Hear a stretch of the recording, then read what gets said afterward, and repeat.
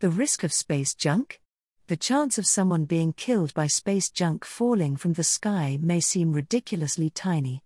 After all, nobody has yet died from such an accident, though there have been instances of injury and damage to property. But given that we are launching an increasing number of satellites, rockets and probes into space, do we need to start taking the risk more seriously? A new study, published in Nature Astronomy, has estimated the chance of causalities from falling rocket parts over the next 10 years. Every minute of every day, debris rains down on us from space, a hazard we are almost completely unaware of. The microscopic particles from asteroids and comets patter down through the atmosphere to settle unnoticed on the Earth's surface, adding up to around 40,000 tons of dust each year. While this is not a problem for us, such debris can do damage to spacecraft, as was recently reported for the James Webb Space Telescope.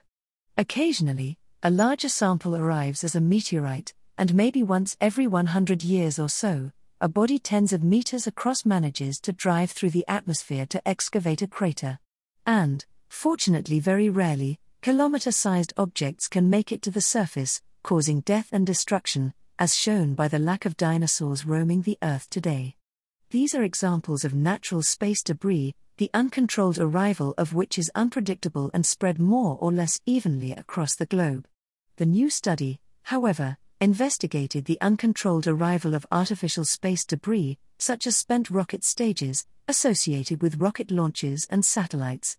Using mathematical modeling of the inclinations and orbits of rocket parts in space and population density below them, as well as 30 years' worth of past satellite data, the authors estimated where rocket debris and other pieces of space junk land when they fall back to Earth. They found that there is a small, but significant, risk of parts re-entering in the coming decade. But this is more likely to happen over southern latitudes than northern ones.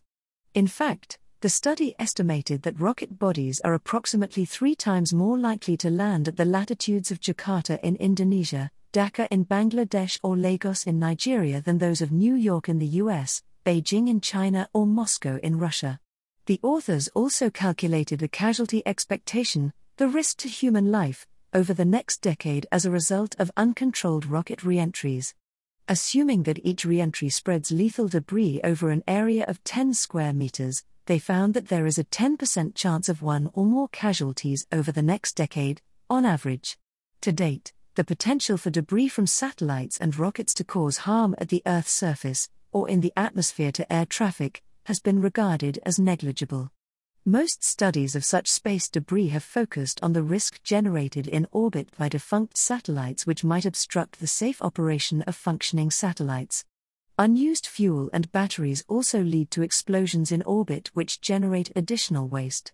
But as the number of entries into the rocket launch business increases, and moves from government to private enterprise, it is highly likely that the number of accidents, both in space and on Earth, such as that which followed the launch of the Chinese Long March 5B, will also increase. The new study warns that the 10% figure is therefore a conservative estimate. What can be done? There are a range of technologies that make it entirely possible to control the re-entry of debris, but they are expensive to implement. For example, spacecraft can be passivated, whereby unused energy, such as fuel or batteries, is expended rather than stored once the lifetime of the spacecraft has ended.